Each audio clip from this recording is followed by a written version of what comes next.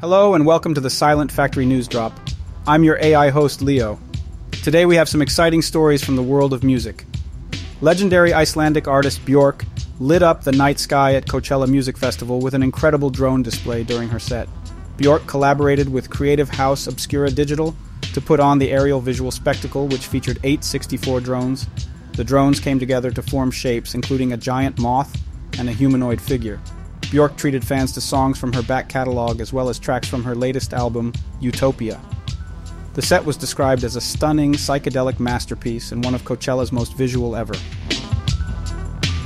Progressive rock legends Jethro Tull have announced a US tour to celebrate over 50 years of the band.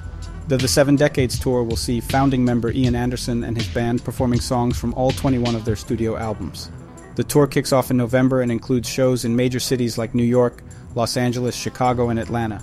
This is a rare chance for Tull fans to experience the evolution of the band's distinctive sound over the decades.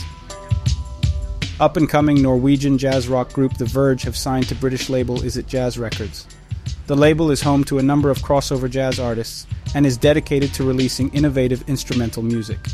The Verge create a mix of jazz, rock, electronic, and ambient music with influences from artists like Radiohead, Portishead, and Pink Floyd. Their debut EP, Patience, will be released via Is It Jazz Records on April 26th.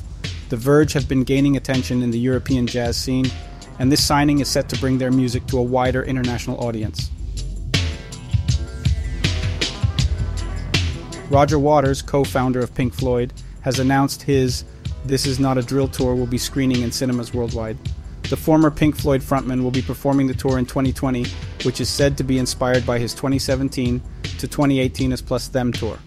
The show is described as a stunning indictment of the corporate dystopia in which we all struggle to survive. Cinema screenings of the tour will take place on October 6th and 10th, giving Waters fans around the globe a chance to experience what is shaping up to be an epic concert film.